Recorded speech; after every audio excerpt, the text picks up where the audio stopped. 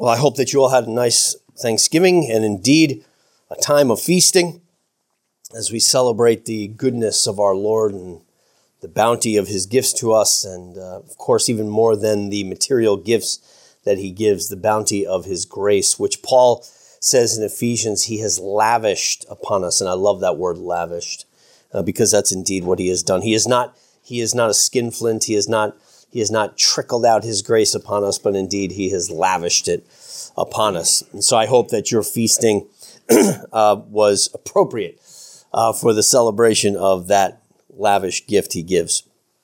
Today, last week we took a break from our walk through Daniel to think about the idea of thanksgiving and praise as we looked at Psalm 145. Today we return to Daniel for this last sermon in this series, and then next week, as we said, believe it or not, it is Advent, and so we will turn our attention now to the coming of our Lord in the incarnation. But before we get there, we conclude our look at Daniel. And here we come to this last chapter of the end of Daniel, which chapters 10, 11, and 12 have been a distinct section within the book. Daniel has been getting these last visions of what the Lord is going to do for Israel. And these things extend well beyond now the life of Daniel. You'll remember, if you can think back 2 weeks ago, we had that very detailed and complicated vision in chapter 11 about all the different kings that would come with very, very precise details that worked out truly in history over these 500 years. So again, these things extend well beyond Daniel. And here too, in this last section, we have Michael, and we have vision of Michael standing, and we have these words being given to Daniel regarding, how shall we say it, the end.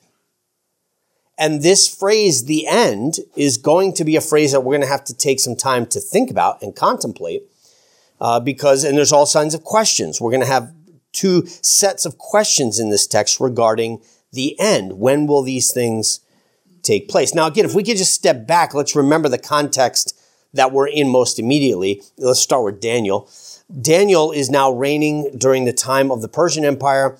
The Persians have allowed the Jews to go back to Jerusalem, back to Israel, rebuild their city, rebuild their temple.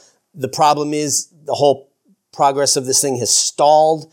It's not going like Daniel maybe even imagined it would. You would think that maybe everybody was longing to get back to Jerusalem the way that Daniel was longing for it.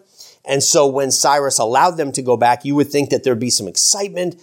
They recognize that this time of judgment and exile is over. We can now return with great joy and go back and be the people that God has called us to be. Let's remember that this exile from the beginning was an act of judgment for Israel's disobedience. This isn't just an unfortunate circumstance that the Babylonians happened to carry them out into exile, and so let's get back to it. This happened because we were sinful. And so we've had to eat the sour grapes, if you will. But now it's time we can go back. The judgments are over. Dad said we can come out of our room. It's like, yay, let's go back and do what the Lord has called us to do. So let's go back to Jerusalem. But it's not that way. There's not a torrent of people heading back. It's kind of a trickle. And then they get back to Jerusalem and they start fighting over how the temple should be built. And the whole thing just kind of stalls out. And there's people who oppose it and don't think it should be done. And it just doesn't go as Daniel thought it would. And we saw the vision then, that in that time of frustration, Daniel, with his own questions, these visions come to him in which he's told, hey, listen, just so you know, the troubles are not over. I know the 70 years are over, but you know what? It's going to end up being 70 times 7. It's going to be an extended time of trouble.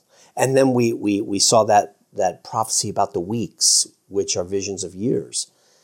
And then we saw the vision Daniel got where he was able to survey the long future of this king rising up against that king and doing this damage and doing that. And so Daniel knows, okay, we've got to hunker down. This is a long story of suffering. This is a long story, a long trajectory here of trial and tribulation and suffering. And that kind of reorients him. This isn't going to be a quick fix. This isn't going to be, oh, we go back to Jerusalem and everything's nice now.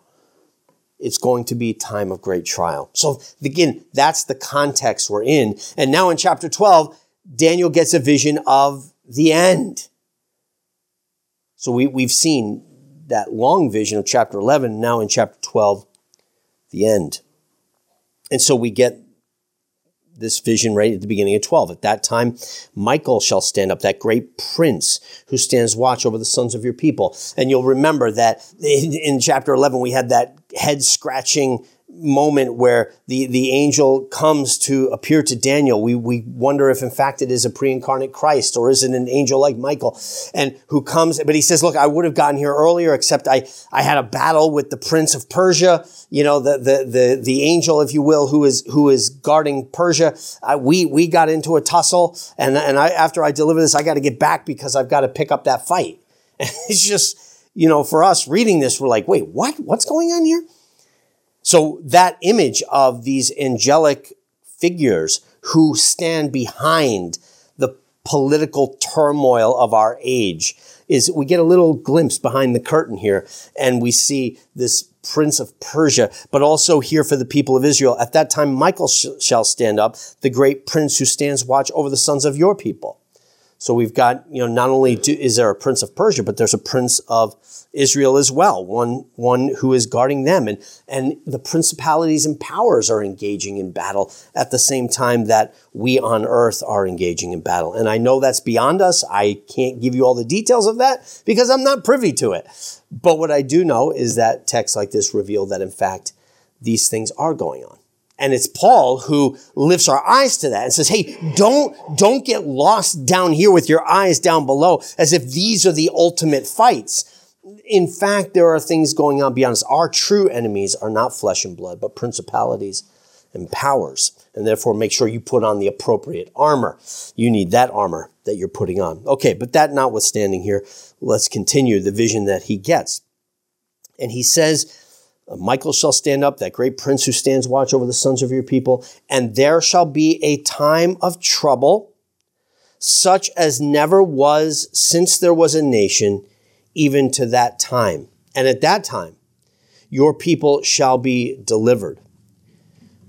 Okay, so here we've just come off chapter 11 where we've seen just, I keep thinking, remember, we're surveying the thing and thinking maybe if we get over this hill of trouble, we'll kind of be in paradise. But we get over this hill and we see another hill and another hill and another hill going out through centuries.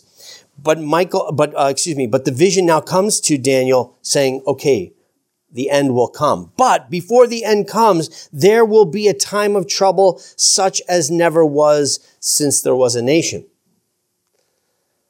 So that's kind of daunting. So on this story of tribulation, we're heading toward a time of the end, but at the end, there will be a greater time of tribulation before we reach the end. Okay, and no details are given here, just that there will be a time of tribulation. But at that time, your people shall be delivered, everyone who is found written in the book, and many of those who sleep in the dust of the earth shall awake, some to everlasting life, and some to everlasting contempt or judgment. We just sang about that. The Lord is going to bring them up from the clay. And when we're brought up from the clay, we will be brought to stand before him for judgment.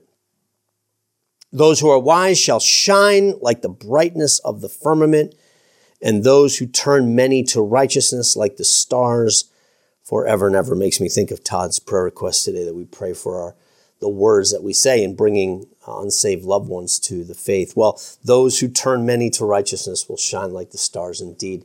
Those who have been used to bring others into the kingdom are going to shine like stars forever and ever. Okay, so that is the last vision that Daniel gets. We're going to have tribulation, but now in the end we see there will be a time of great tribulation. But through that great tribulation, the people of God are going to be delivered. There is going to be resurrection, right? That's what we have. Those who are living will be sifted out. Those who are found written in the book of life, in the book of God. and those who are asleep in the dust of the earth shall awake. And this, of course, is a picture. We see this in Revelation as well, this image of resurrection unto judgment. So the final end of the story is resurrection, when the living and the dead shall be brought together before the council of God, and indeed they will be put into two camps, one unto everlasting life and one into everlasting judgment. Now, this provokes some questions, and we see in verse 4, Daniel is told to shut the words and seal the book until the time of the end. Many shall run to and fro, and knowledge shall increase. So he's told to take this vision. He doesn't understand what we're going to see that. Daniel even confesses this. I don't understand what's going on here. And Daniel gets this vision, and he's told, roll it up and seal it.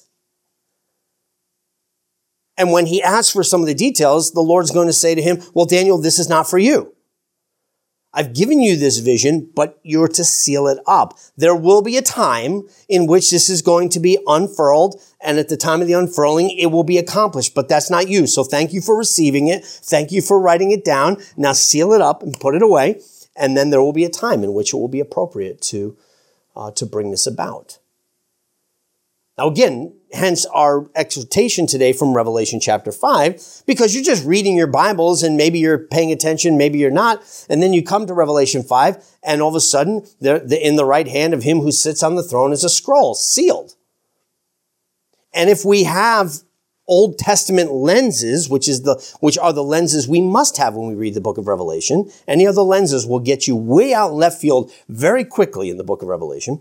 But if you have Old Testament lenses when you read the book, and you see that there's a scroll in the right hand of him who sat on the throne, and the scroll is sealed, our minds should instantly come back to this story of Daniel. And we're to key off of Daniel now and to realize that, okay, what we have here is the fulfillment of the end. And it's in the right hand of him who sits on the throne, but it's sealed. And it's not just sealed. We don't get this detail in Daniel, but in Revelation we do, that it's not just sealed, it's sealed with 7 seals. And 7 is that number of perfect completeness, right? It's not just sealed, it is perfectly sealed.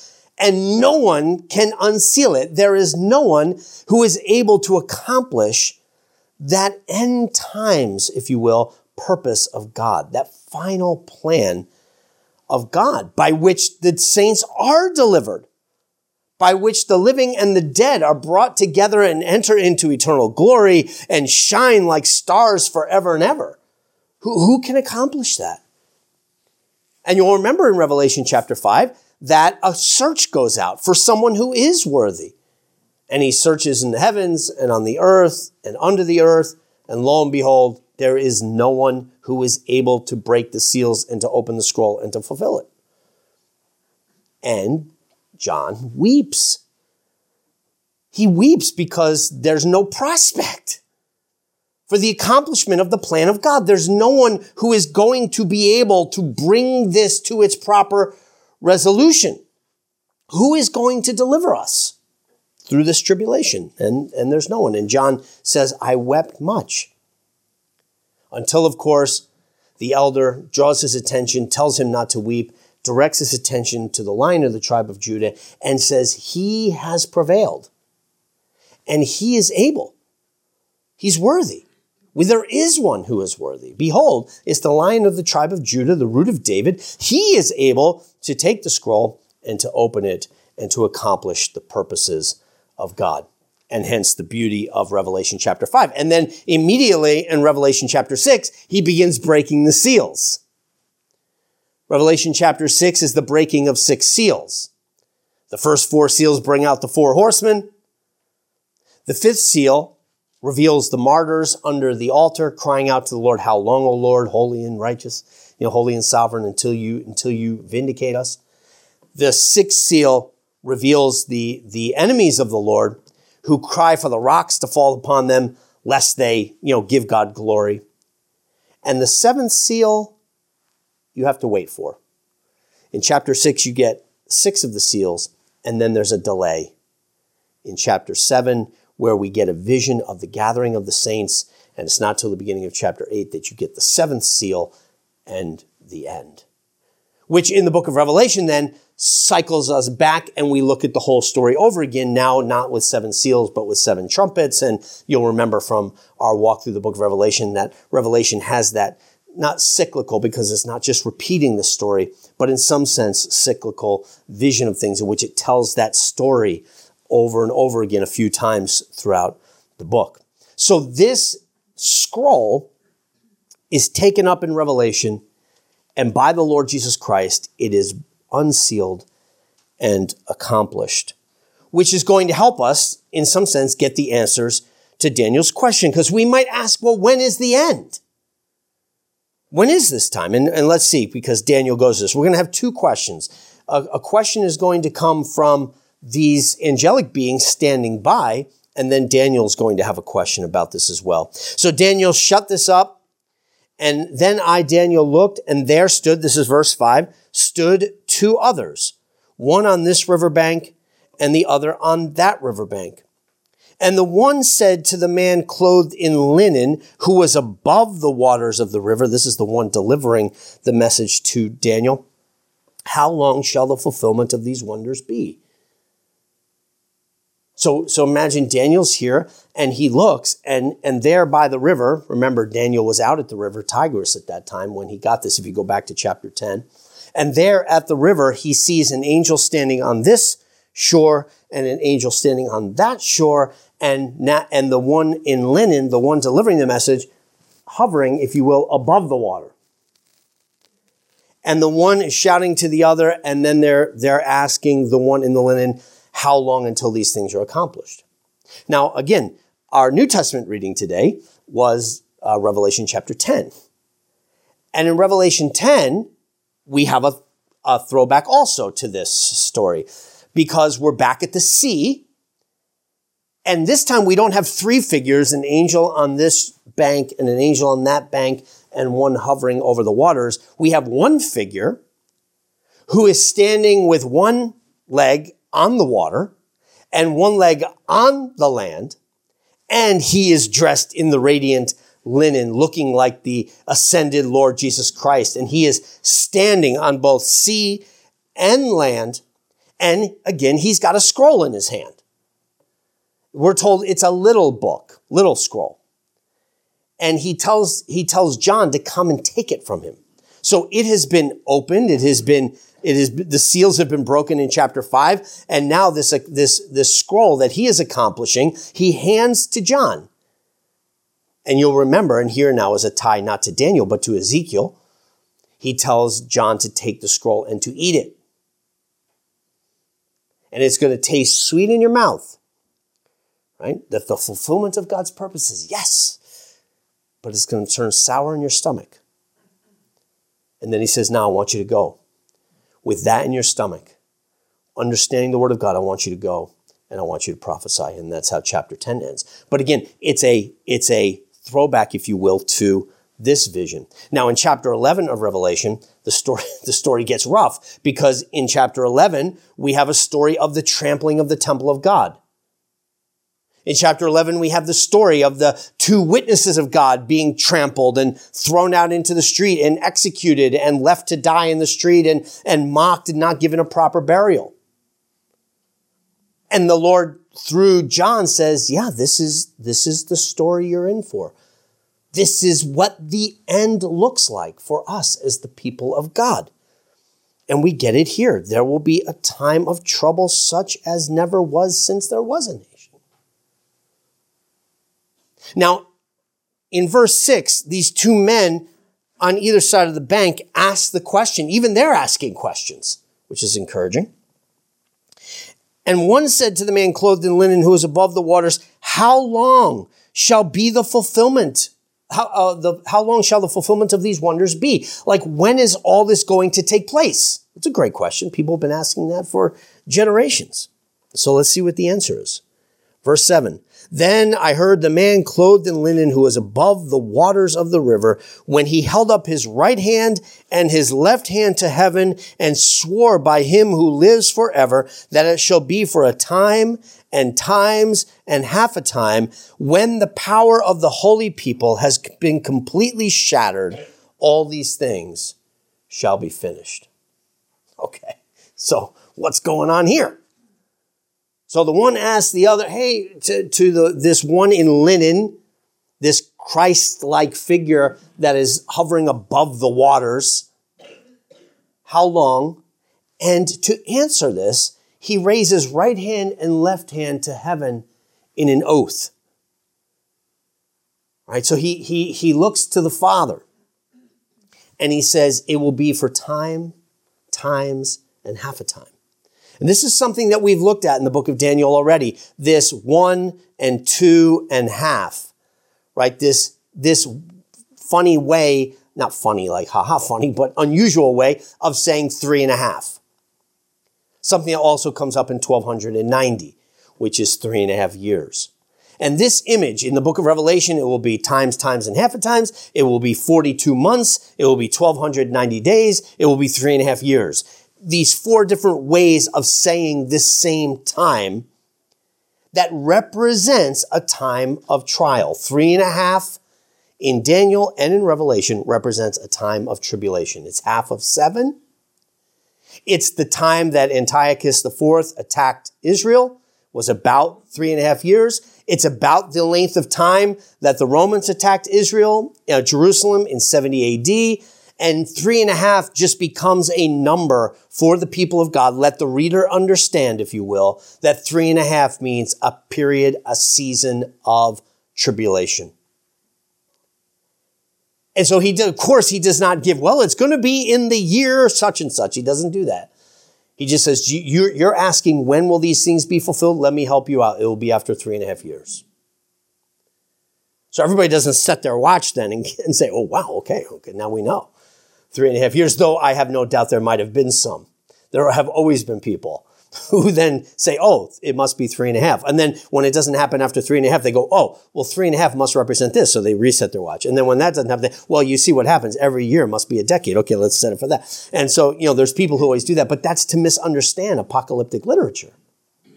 He's not giving them an amount of time. He's giving them a description of the time. Do you know when it will happen? It will happen after a period of suffering. It's going to happen after the tribulation. And the tribulation is just this season of trial, this season of suffering. And then he describes it even more when he says, so it'll be time, times, and half a time. And then he says, when the power of the holy people has been completely shattered. That's not very encouraging. It's not when the holy people become strong finally, then will be the end. No, it's when the holy people are actually crushed, then the end will come. That's shocking. When will this be then? When is the end? And this is a very important question, I think, for us all to reckon with. When is the end? And most of us look down and we say, well, okay, so this is the Great Tribulation. I put air quotes around that because many in church history have looked for this period of the Great Tribulation. We all kind of think we're in it. Talk to your friends. You have probably said it. If not, you have heard it. People say, this must be the end. And when you see the news, oh my goodness, this must be the end. We've got to be getting closer to the end. You hear things like this because every age looks at the suffering of its own age and says, wow, this is really bad. But what's being spoken about here in the end, ultimately, well, let's ask, when is the power of the holy people crushed? When is the power of the holy people shattered? When is the power of the holy people, if you will, at its lowest? And I'll bet, and we can talk more about this in Sunday school, we could find different periods in history that we might want to argue for that. But can we not see that when Messiah comes, when the King of Kings, representing the holy people, comes and everybody says, oh, good, he's here. The king, if in fact he is the king, he is going to deliver us. And then when the king comes and they admit he is the king, you are the Christ, the Son of the living God. Oh, this is going to be good. Oh, it's going to be so great. When you sit on your throne, can we sit on your right hand and left hand? I mean, they're starting to get, their juices are flowing here. This is going to be exciting because the king is here. Finally, the end. Finally, it's victory. And when the King of Kings comes, He is utterly crushed. He is beaten with whips. He is spit upon. And the King, our hope, our great hope that we've been waiting for, if in fact he is Messiah, is crucified, dead, and buried. Is this not the shattering of the power of the holy people of God? Is this not the lowest point you could ever reach when the King of Kings comes and is crucified, dead, and buried? Indeed, the death of our Lord Jesus Christ marks the beginning of the end. This is the greatest tribulation the world has ever known. Again, and you know I say this every time we come to Good Friday. Good Friday is both the best Friday and the worst Friday in the history of the world. It is the darkest day in the history of the world. It is when all of time has reached its fullness. Remember, Paul said this, and we use this for Advent and for Christmas, and well, we should. But Jesus Christ comes in the fullness of time. This is the end, if you have eyes to see it. Jesus Christ brings about in his own person the shattering of the holy people of God. And as such, he is worthy to take the scroll and to loose its seals and to accomplish his purposes now to the ending of the world. And you might have thought that that's the end then. The holy people are shattered. He looses the scroll and it's over and we all go into eternal glory. That these things that are described here begin to take place where the dead are raised unto eternal glory. And yes, it will be. But what is not revealed in Daniel, but does get revealed in the book of Revelation, is that between the beginning of the end and the end of the end is a delay, is time. And during that time shall be, as he says here, the increase of knowledge. Shall be those who turn many to righteousness. It shall be that time in which the church now goes forth to accomplish the purposes of her King, to live out in the body of Christ what is true of Christ, and to bring the bleeding sacrifice, the love of God, to a God-forsaken world. And that's the story of the book of Revelation. Hey, John, the end has come. But until the end of the end, you are called to be faithful. And in this time, it will be a time of tribulation for the church, for the holy people of God. Jesus Christ himself will say to his disciples, now pick up your cross, deny yourself, and follow me. Not because Jesus was just a model and now you have to go save yourself. No, he has saved you, but now you are to bring that salvation to the world. You must pick up your cross. You must deny yourself. You must lose your life if you are to save it. We are to deny ourselves now and be the witnesses for Christ that Christ was for the world. That is the call of his church in this time. And so when will these things be? After tribulation. And again, I encourage you, go read Revelation 11. John, in chapter 10, John gets the scroll. He now eats the scroll. What does the opening of the scroll mean for us? Well, eat it and see. It's so sweet. Lord, you're going to accomplish your purposes. You win. Yay. And yes, we should celebrate that. But it's bitter in my stomach because now I need to suffer. Now go, prophesy to many people, tribes, tongues, and nations. Chapter 11, the church will suffer. Chapter 12, the dragon comes after the woman. He can't get the woman, so he goes after her offspring, the church. Chapter 13, the beast comes up out of the sea, and an authority is given to him to crush the people of God. In chapter 11, 12, 13, then 14, we start to get the harlot who comes and woos. This is the age that we live in.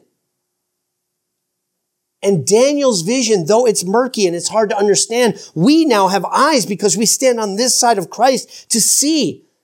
I like how one preacher said, in the Old Testament lenses, like, now shamefully I have to wear glasses. It is what it is. I've just accepted it now after all these years. I don't even think about it anymore. Although for the Thanksgiving picture, Christina told me to take off my glasses, so that's embarrassing.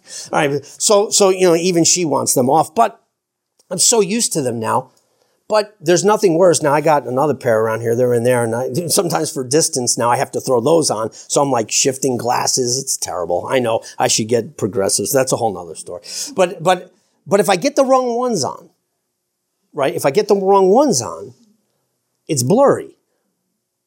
And one preacher I like said in the old covenant, it's like they could see, but they were looking through blurry glasses, right?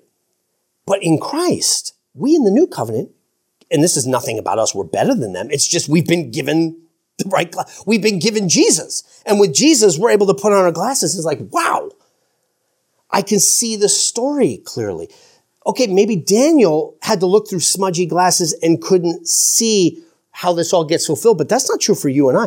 We stand here in Christ with glasses where I see. I see, Lord, what you're doing. I see where this story is going. I see what my calling is here. We have no excuse. We are called in the light of the death and resurrection of Jesus Christ, knowing that victory is ours for sure. The end has come, but the end of the end has not come. That in the middle of the end, you and I are called to be faithful in the midst of our tribulation. It's only 3.5 years. You'll endure it. Stay faithful until the end, whatever that tribulation looks like for you. Well, we get one more question. Although I heard, Daniel says in verse 8, I did not understand. Of course he didn't. He's looking through smudgy glasses. He can't make out what all these figures are and what these characters are. Although I heard, I did not understand. My Lord, what shall be the end of these things? And he said, go your way, Daniel. The words are closed up and sealed till the end of time. Daniel, again, it's not for you. You have done your job. You have been faithful. These words are for the end of time. And hence, when Christ comes, beloved, it is the end of time. It's the beginning of the end. The end has come. Literally, the dead have been raised in Christ, right? Jesus literally has been raised and judged acceptable by the Father and has been seated at the right hand of the Father and hence rules all things. That is the end of the story, and it has already happened. And now that end is just working itself out through time. And so what does it mean for us? In verse 12, here's what it means, and I leave you with this. Here, and these are the last words that are given to Daniel, but Daniel has been faithful through Daniel to us. Blessed is he who waits. Blessed is he who waits until the end. I told you that when the seals are loosed on the scroll, seal 1, 2, 3, and 4 are the 4 horsemen. Seal 5, when he opens seal 5, he gets a vision. John gets a vision of the martyrs under the altar. Now, again, the martyrs haven't really happened yet. The New Testament martyrs, there's not too many. Now, Stephen was a martyr. He had already died by the time John writes this, but there are going to be many more martyrs shortly after John. All right? And so it is the 5th seal, he gets a vision of the martyrs under the altar in the temple of God, and they are crying to the Lord in heaven. How long, O Lord, holy and true, until you set things right? Like, Lord, how long are you going to let this go on? And you know the answer. The Lord says to him, wait a little longer. He gives them white robes. He clothes them in his righteousness. But he says to them, wait a little longer until the full number of your brothers who must die as you have join you. That is, I have work to do through the suffering of my church, and you're going to have to endure patiently until that full number come in. And through them, that word is to us. Remember, this is an opening of the seal so that John can see it, so that the 7 churches can see it, so that you and I can see it and hear it. And what is the word to us in the midst of the tribulation, in the midst of the fulfillment of this scroll that Daniel wished he could see the fulfillment of, and you and I are living in the middle of it? What is the word to us? Wait. Wait faithfully. Endure patiently. Right? Know the story you're living in. Eat the scroll. Don't just look at it. Don't just read it. Eat it. Take it into you. Let it be your nourishment that strengthens you, even though there's going to be things about it that turn your stomach. You don't know how to understand them all, and they're difficult. Picking up your cross and dying to self is hard. But eat it and live it.